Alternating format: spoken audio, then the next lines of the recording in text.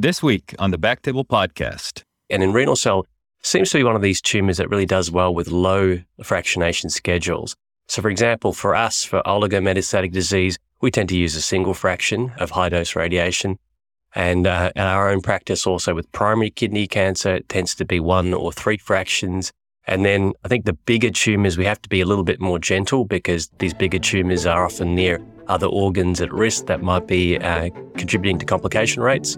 So that's when we start fractionating out to maybe 5 or so.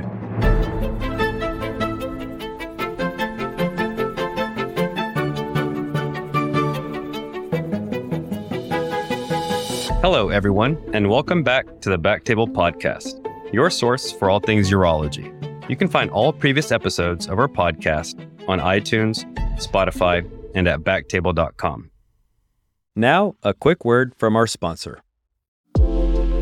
This discussion is brought to you by Veracyte, provider of the Decipher Prostate Genomic Classifier. Decipher Prostate is a test for patients with localized prostate cancer that can help personalize treatment.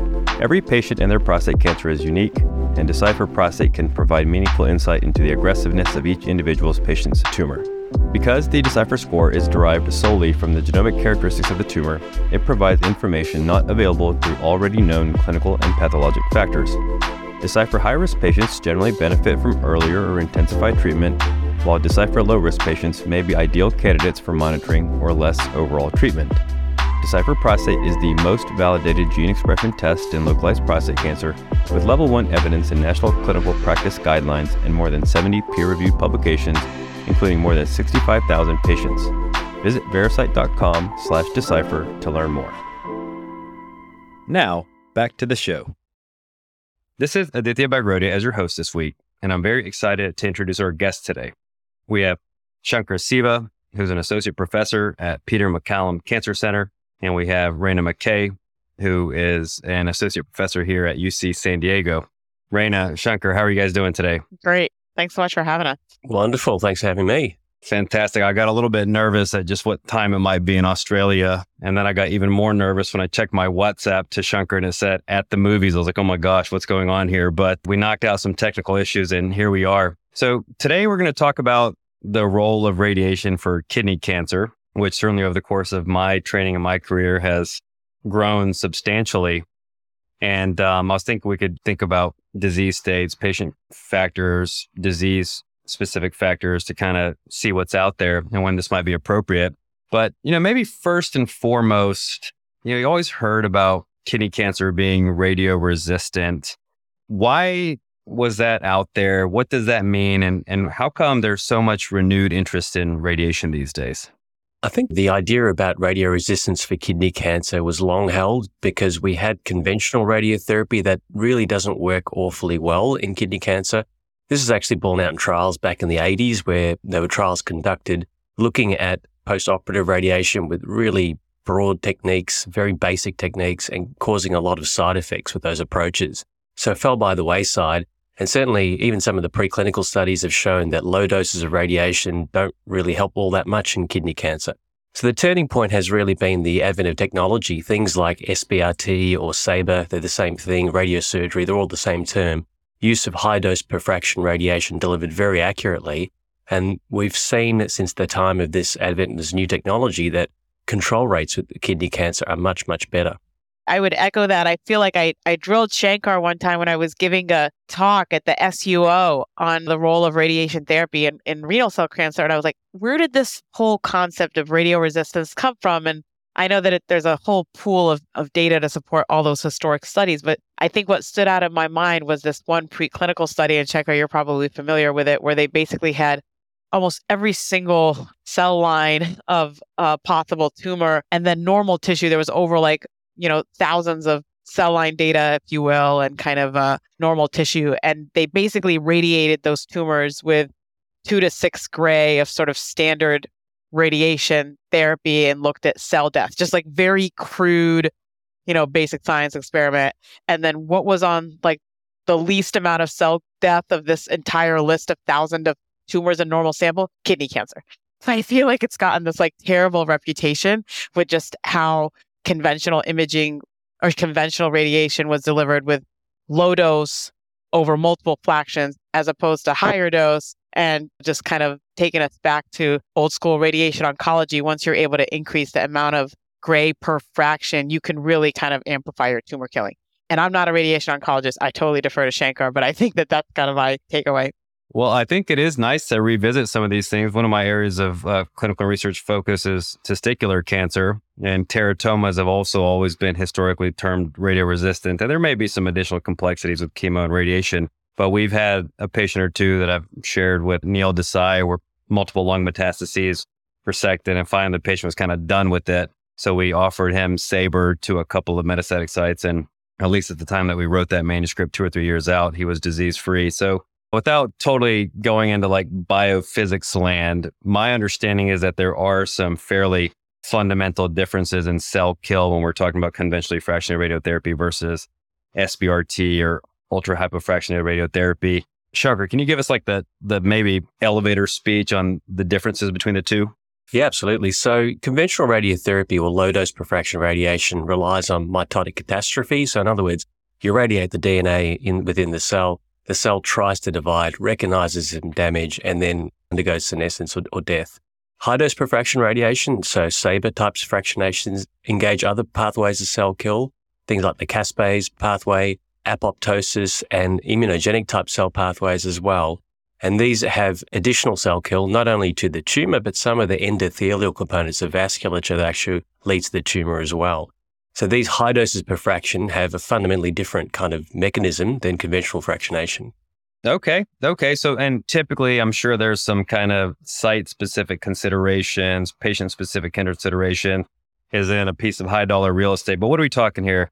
3, 4, 5 sessions, a single session, generally over a couple of days, a couple of weeks? What's the kind of broad range that we're looking at here?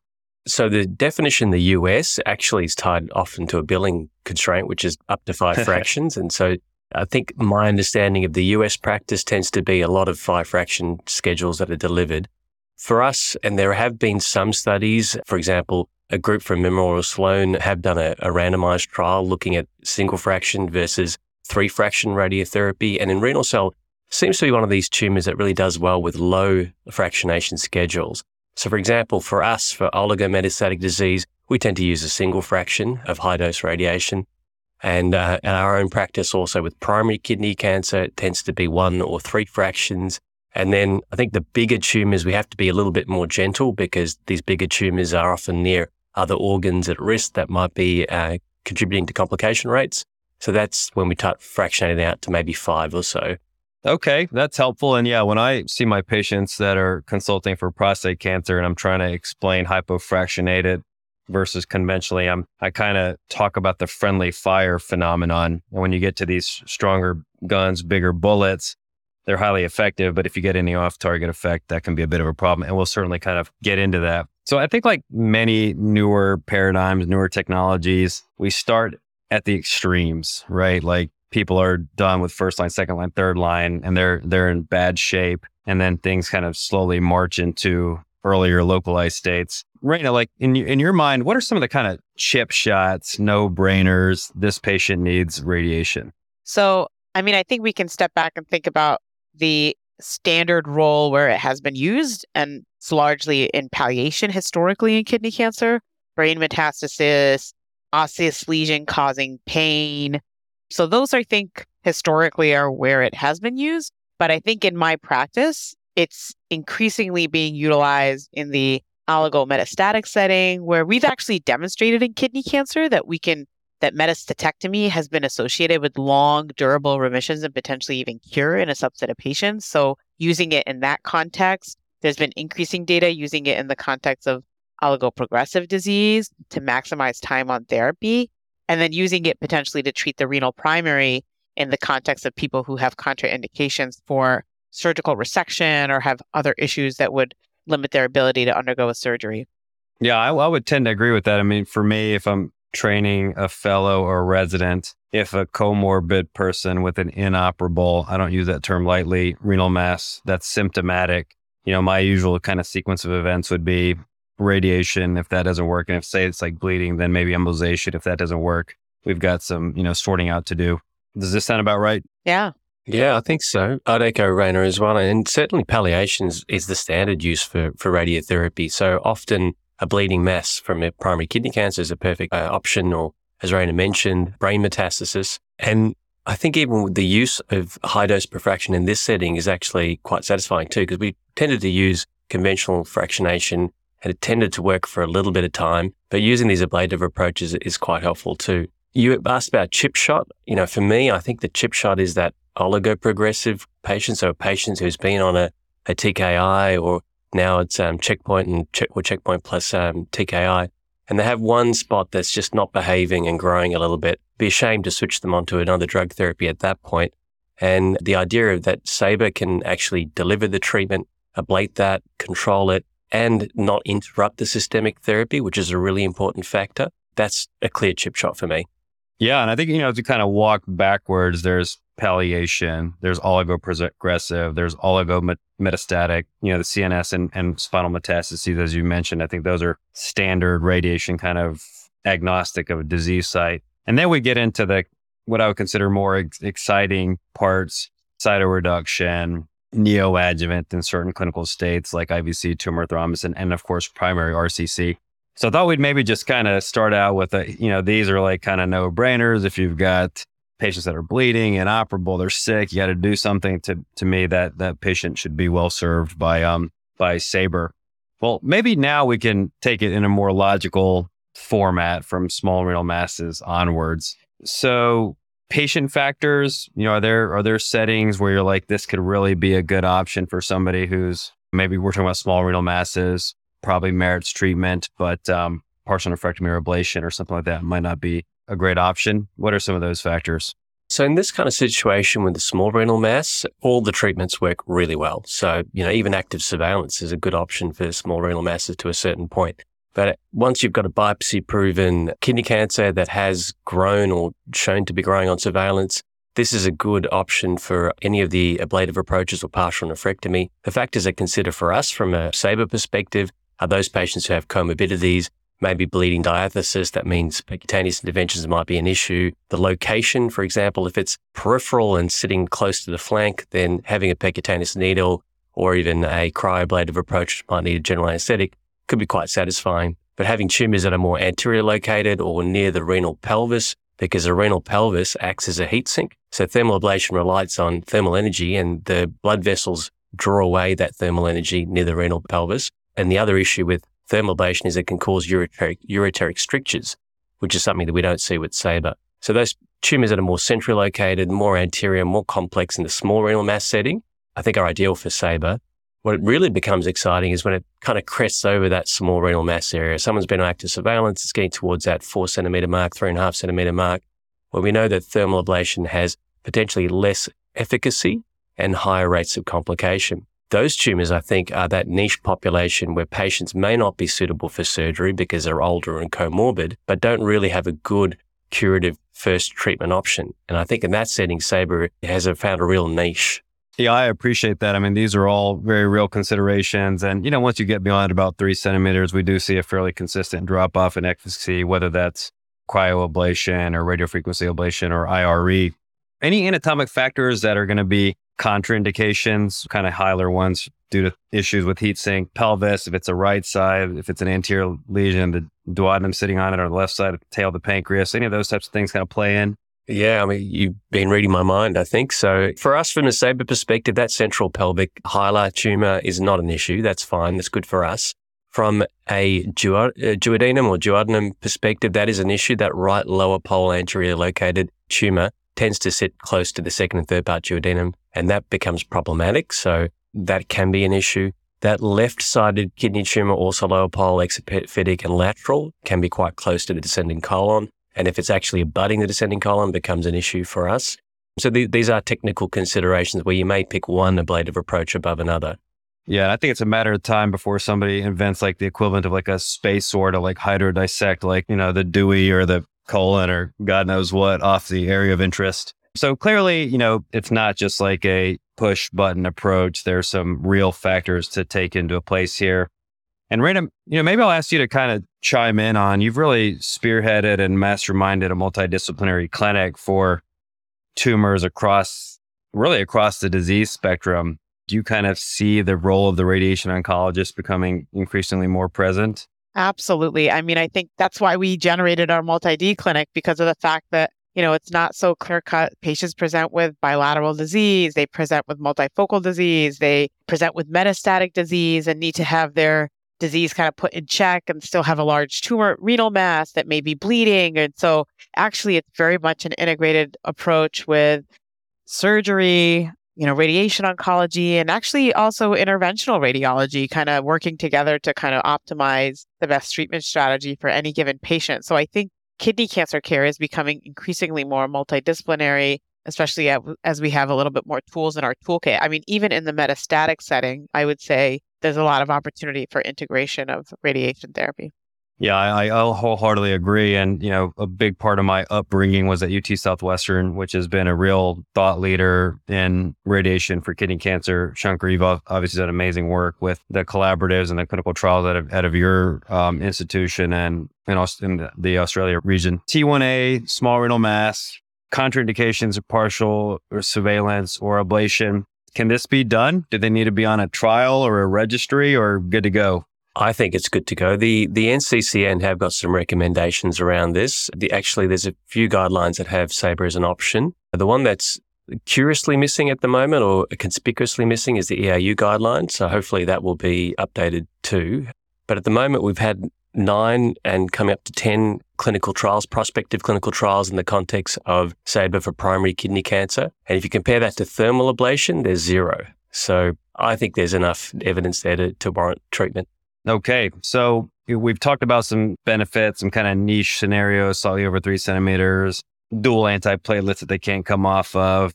And these are fairly, as we all, I think, recognize, kind of small indications. So let's say we got a patient or somebody that does have them or for whatever reason has a contraindication. Can you maybe talk a little bit about what that counseling looks like, including the risks associated with radiation? So for primary kidney cancer, generally speaking, the efficacy rates are quite high. If we're talking about T1A and T1B, it's around about that 95% local efficacy rate in the long term. The risks are related to things like chest wall pain. That's quite up to 10% of patients will get some chest wall pain due to rib or neuromusculature, which in that area, so flank pain. Some patients will also get risks of bowel toxicity, so that can include stricture or in that stricture setting, it's about the 5% mark. For nausea and vomiting, it can be up to the 10% mark. And fatigue. Everyone gets tired after SABR to the kidney. So this is the kind of common side effects. Renal function is another thing that we keep an eye on. And it's important to keep a context of their baseline renal function. Often patients that I see in my practice have pre-existing chronic kidney disease. Those patients with the CKD class 3, the 30 to 45 mils, that moderately severe kidney class, that's the one that we need to keep an eye on. The risk of dialysis overall is very low. It's about that 1% mark. But those patients with that CKD 3B group, 30 to 45 mark, we have to keep an eye on. Those with lower than an eGFR of 30 mils per minute, we have to be really careful and engage a nephrologist really early on in the piece, because any intervention, whether that's surgery, thermal ablation, or SABR, will have a risk of post-treatment dialysis in that group. Yeah, I appreciate that. And it's not a free ride, right? There's no free rides. It doesn't get that good. But I think a balanced discussion again. And you mentioned kidney disease. Rana, you've been involved in some clinical trials looking at neoadjuvant TKIs, for instance, in people with absolute relative contraindications. Maybe, bilateral tumors, solitary kidneys. Can you talk a little bit about, in your mind, how this kind of fits into that bucket? Absolutely. Yeah, absolutely. I actually think that the neoadjuvant paradigm has actually been really kicking off across solid tumor malignancies in general. We've seen very provocative data in the rectal cancer space. We've seen provocative data in melanoma, and actually in the context of a large SWOG study where the same therapy was given neoadjuvant and adjuvant. The administration of that therapy in the neoadjuvant setting resulted in improved outcomes versus the adjuvant setting. So I think that it's very provocative because I think it has the opportunity to downstage, potentially facilitate surgical resection. Additionally, you have a direct in vivo assessment of tumor response. And, where I see the neoadjuvant paradigm kind of kicking off is potentially in those bulky, large renal masses that may not necessarily be operable or have a high risk from an operative standpoint, and you want to induce as much cytoreduction as possible. And now our systemic therapies have gotten so good that response rates can be quite high with IO-VEGF combinations. I think it's interesting to think about strategies to integrate radiation in this approach. I know the UT Southwestern team has done a great deal of work on stabilizing IVC thrombus with neoadjuvant SBRT. And I think there's potentially opportunity for integration even with systemic therapy in the neoadjuvant setting. But I think at the present time, it's all largely experimental, or if you have individuals that really have contraindications for standard treatment. Yeah, absolutely. I mean, I think once upon a time, and I was happy to enroll patients on a neoadjuvant SABRE study to the IVC thrombus, with the idea being that you're kind of sterilizing the thrombus and not having tumor shed during the operation. We've all heard about the abscopal effect, and I think there is more and more data coming out. I'm not a lung cancer oncologist, but some pretty cool data on radiating a lung metastasis with it without, or a lung primary, with it without SABRE, and you really see like a pretty remarkable separation of the curves. So yeah, I think for margins, which is maybe not what we always think about for kidney cancer, but for that effect, and I'm sure if Rakib had designed the study again today, it would have been an IO plus TKI plus SABRE in the thrombus patients. But I appreciate that, this is really going to start becoming likely multimodal as the data continues to grow. And absolutely, I kind of want to, pick your brain a little bit more on, T1As, and you mentioned T1Bs kind of off the cuff, Shankar. You've, I think, executed a clinical trial or a registry showing that local control still kind of in that 90 plus range, complication profile about what you described. And I think for these solitary and bilateral, in my mind, if they're not surgical candidates, it could really fill an unmet need. So you've done your radiation. What does this look like in terms of measuring success? Contrast enhancement, biopsies. Talk a little bit about what your protocols look like, if you don't mind. This is a challenging space. So if we're talking about the primary setting, it's a little bit more challenging than the metastatic setting. Metastatic, we tend to use RECIST criteria, and stability is a useful measure. Contrast enhancement's not useful for the primary kidney. We often there's a nice study that's been done by Sun et al. That showed initially contrast enhancement actually increases post-SBRT, which kind of makes sense. We're causing destruction of the neovasculature, so the tumors become better perfused in the short term. And then the tumors themselves, they don't tend to shrink so quickly. It's more that the internal design gets rearranged. So they become centrally necrotic, become wasted, but you still see this kind of carcass around where the tumor was irradiated. And this can persist for a very long time. So we often see ongoing shrinkage of the tumor and responses that occur many, many years down the track. So 5-6 years down the track, they're still shrinking. So the measure of success from my perspective is really going to be about no progression in the tumor that we irradiated. That's clear. And secondly, when we're talking about these higher risk patients, the T1Bs beyond, if we're having cancer-specific survival and prevention of distant metastatic disease, because the T1Bs and above, we're expecting about 10% of these patients should have distant recurrence. If we can reduce that, then I think we're having an area of success.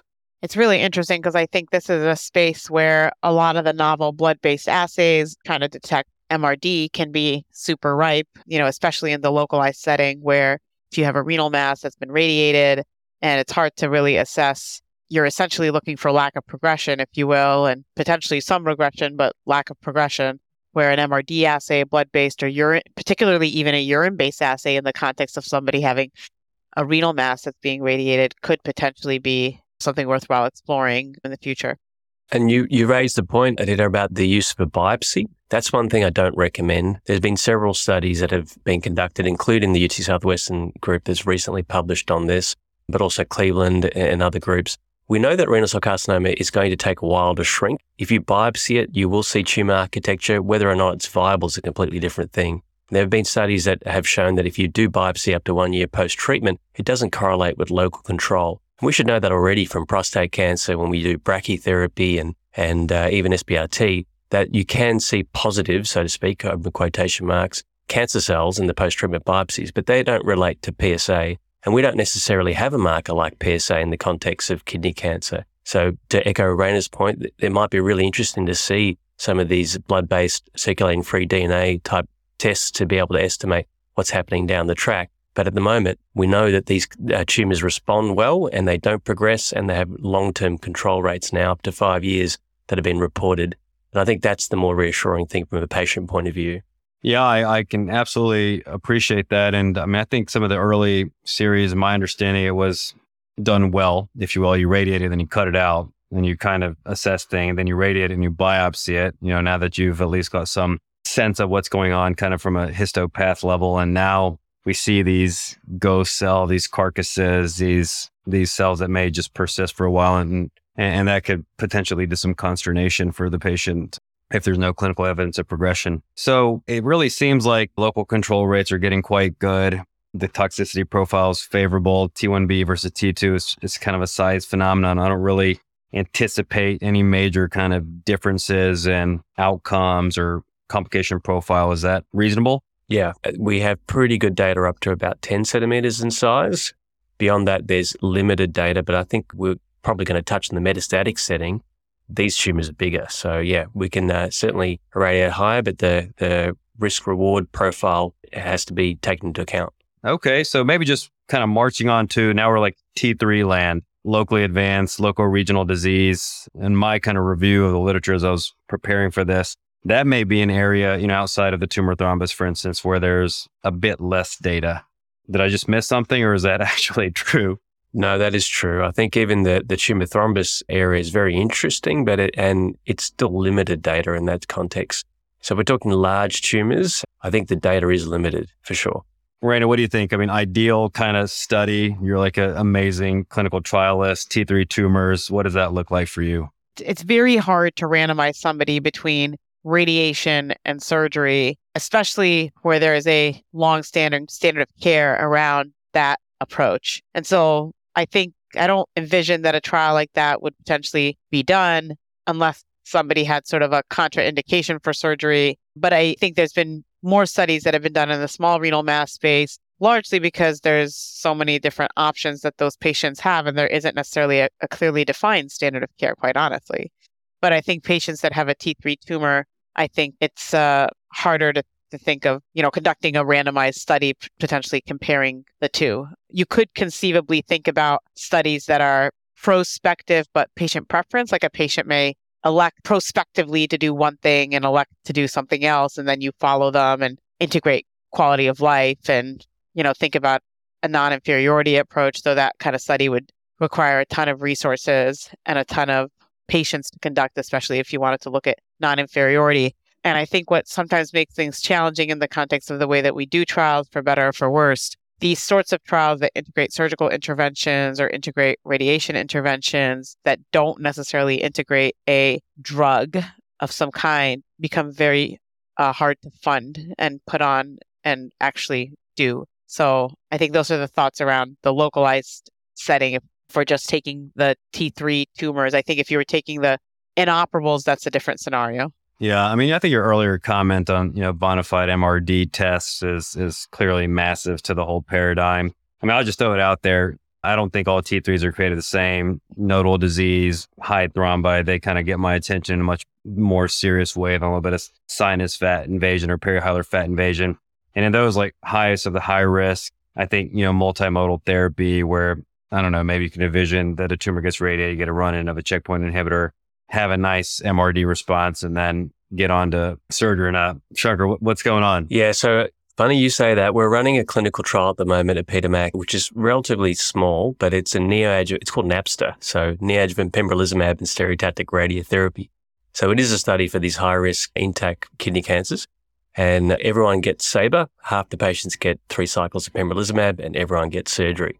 So the idea is to have a look and see whether there's a rationale to build this into a larger phase 2, phase 3 clinical trial. That's fantastic. That's super exciting. And what a throwback to once upon a time where music was challenging to acquire. Well, great. Congratulations to getting that off the ground and running. Fantastic. So T3 seems like it's a bit more of a black box. You got a standard surgery. We've got surgery plus radiation, which is exciting. But the field has changed even since those trials were designed. I think that I never want to be like, oh my gosh, what were you thinking? Because it was light years ahead at that time. But very exciting because those 30 to 50% recurrence rate are non-trivial and people die of kidney cancer. So then, we get into metastatic and, again, like over the course of my career, it used to be large renal mass and a boatload of mets. Unless they're about to keel over, you still did surgery. Then Carmina, and it shifted completely the other way. And then it's like, well, Carmina asterisk, asterisk, and you can still operate in a variety of situations in the context of a multidisciplinary group. I mean, obviously, it sounds like radiation could really fill a nice role in here. Can you talk a little bit about that? How you kind of see it and what the data shows? Yeah, I mean, I think this is a great opportunity for integration of radiation therapy. And I think doing trials where we can actually demonstrate that we potentially can improve outcomes for patients. I think Carmina has actually created a window of opportunity to investigate alternate modalities for targeting the renal primary and thinking about whether that has a role in improving outcomes for patients with advanced disease. And I think the robustness of the IO strategies have also kind of generated an opportunity. There's been a series of now clinical studies. The CytoShrink trial has just completed accrual. This is a study that was taking patients with IMDC, intermediate and porous disease, that had an intact primary, receiving nivo-ipi, and then randomizing them to receive SBRT to the renal primary with a primary endpoint of rPFS. The Samurai trial, which is recently launched by NRG, is a very similarly designed study, but instead of just looking at nivo-ipi, is looking at all IO combinations. So anybody receiving standard of care IO combination therapy that has an intact primary with metastatic disease would be eligible. And there's a 2-to-1 randomization in that trial, and that trial is actually histology agnostic if you think about radiation and the way that it works. So I think that it's exciting to see these additional trials complement the surgical trials. PROBE, which is looking at the role of cytoreductive nephrectomy in the context of metastatic RCC with an intact primary. So I think we're going to have to see how these data evolve and shift practice. Absolutely. Shankar, anything to add on top of that? I think it's a fairly comprehensive overview. There is some potential advantage for radiation treatment in the cytoreductive setting that I think it's worth highlighting. The most important thing is that it doesn't interrupt the systemic therapy, which is a key aspect. There's no surgical downtime. The radiation can be delivered intercurrently with checkpoint blockade inhibitors.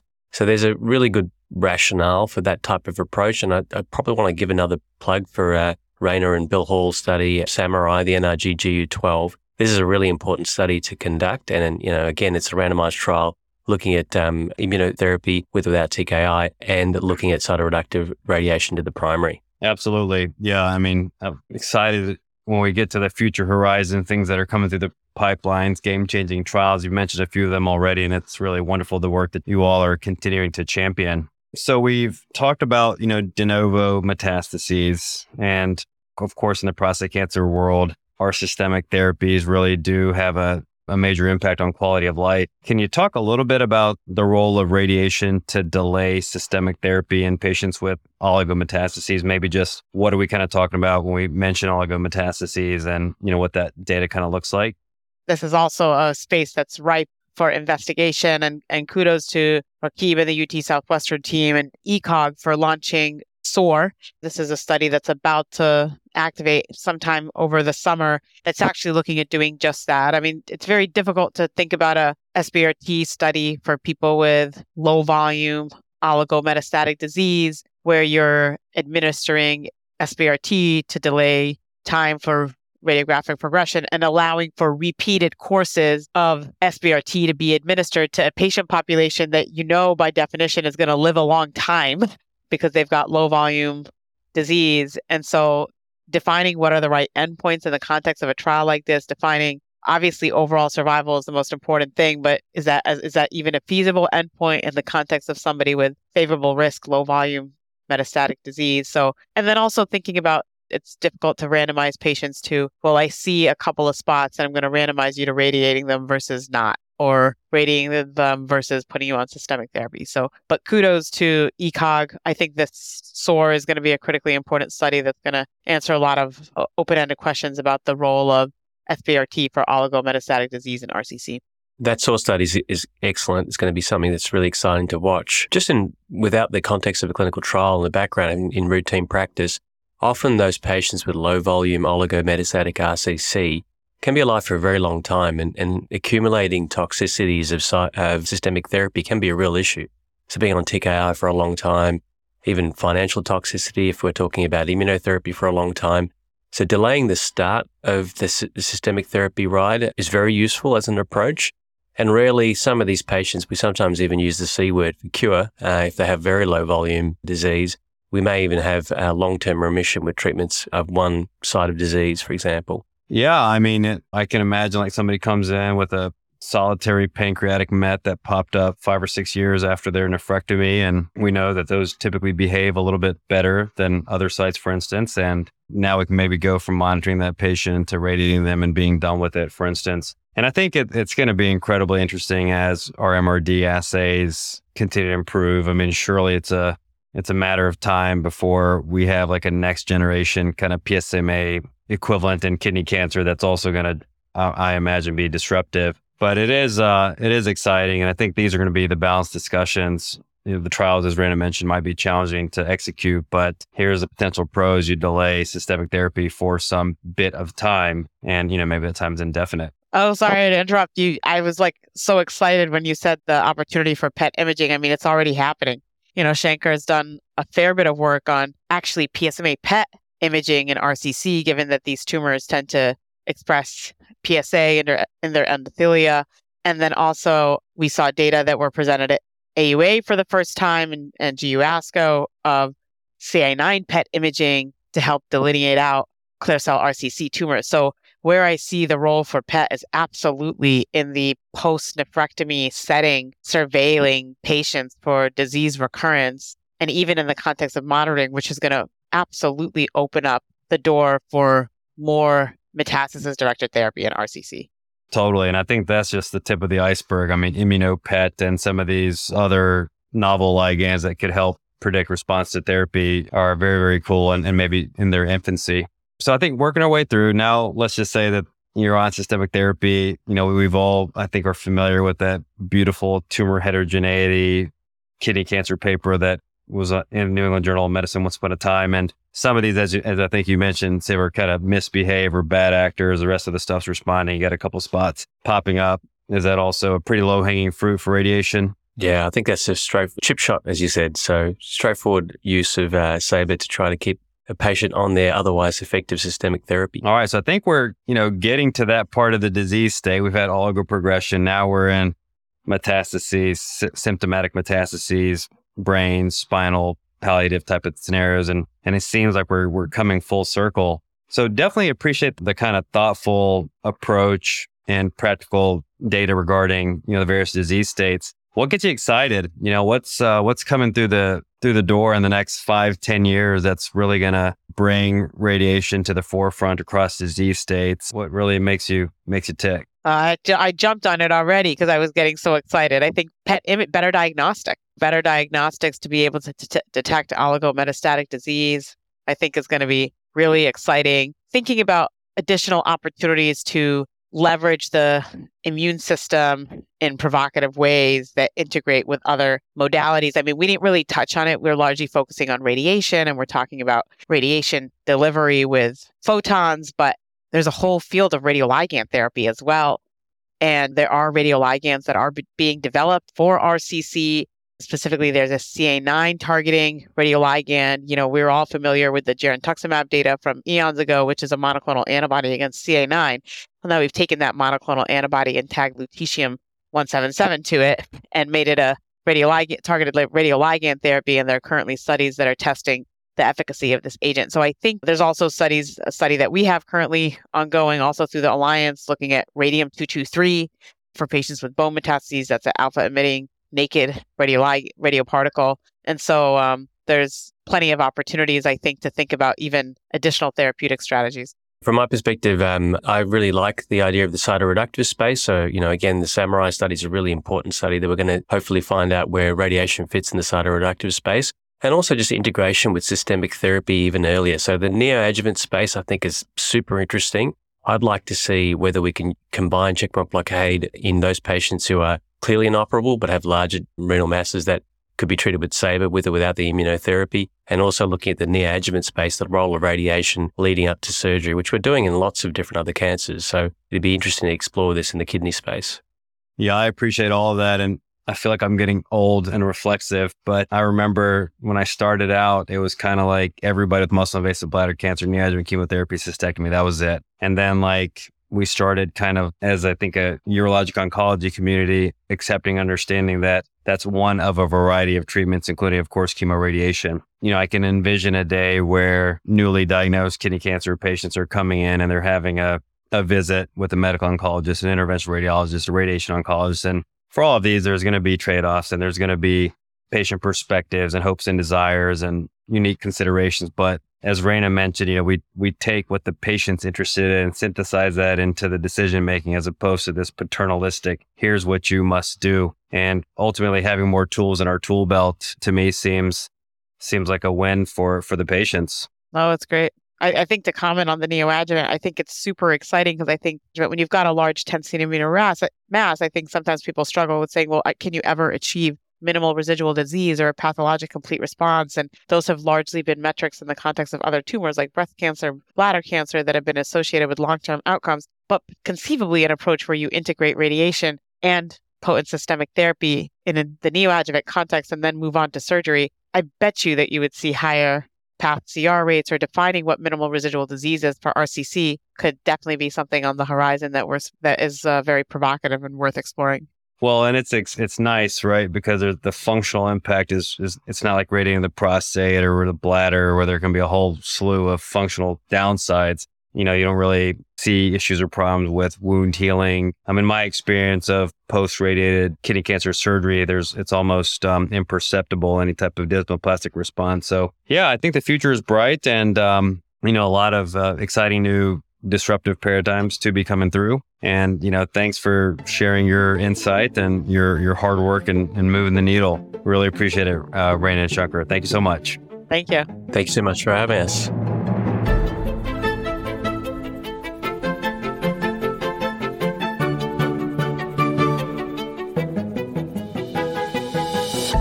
Thank you so much for listening. If you haven't already, make sure to subscribe, rate the podcast 5 stars, and share with a friend. If you have any questions or comments, DM us at _backtable on Instagram, LinkedIn, or Twitter. Backtable is hosted by Aditya Bagrodia and Jose Silva. Our audio team is led by Kieran Gannon, with support from Josh McWhirter, Aaron Bowles, Nick Shellcross, and Ness Smith-Savadoff. Design and digital marketing led by Brian Schmitz, with support from Devante Delbrun. Social media and PR by Chi Ding. Administrative support provided by Jamila Kennebrew. Thanks again for listening and see you next week.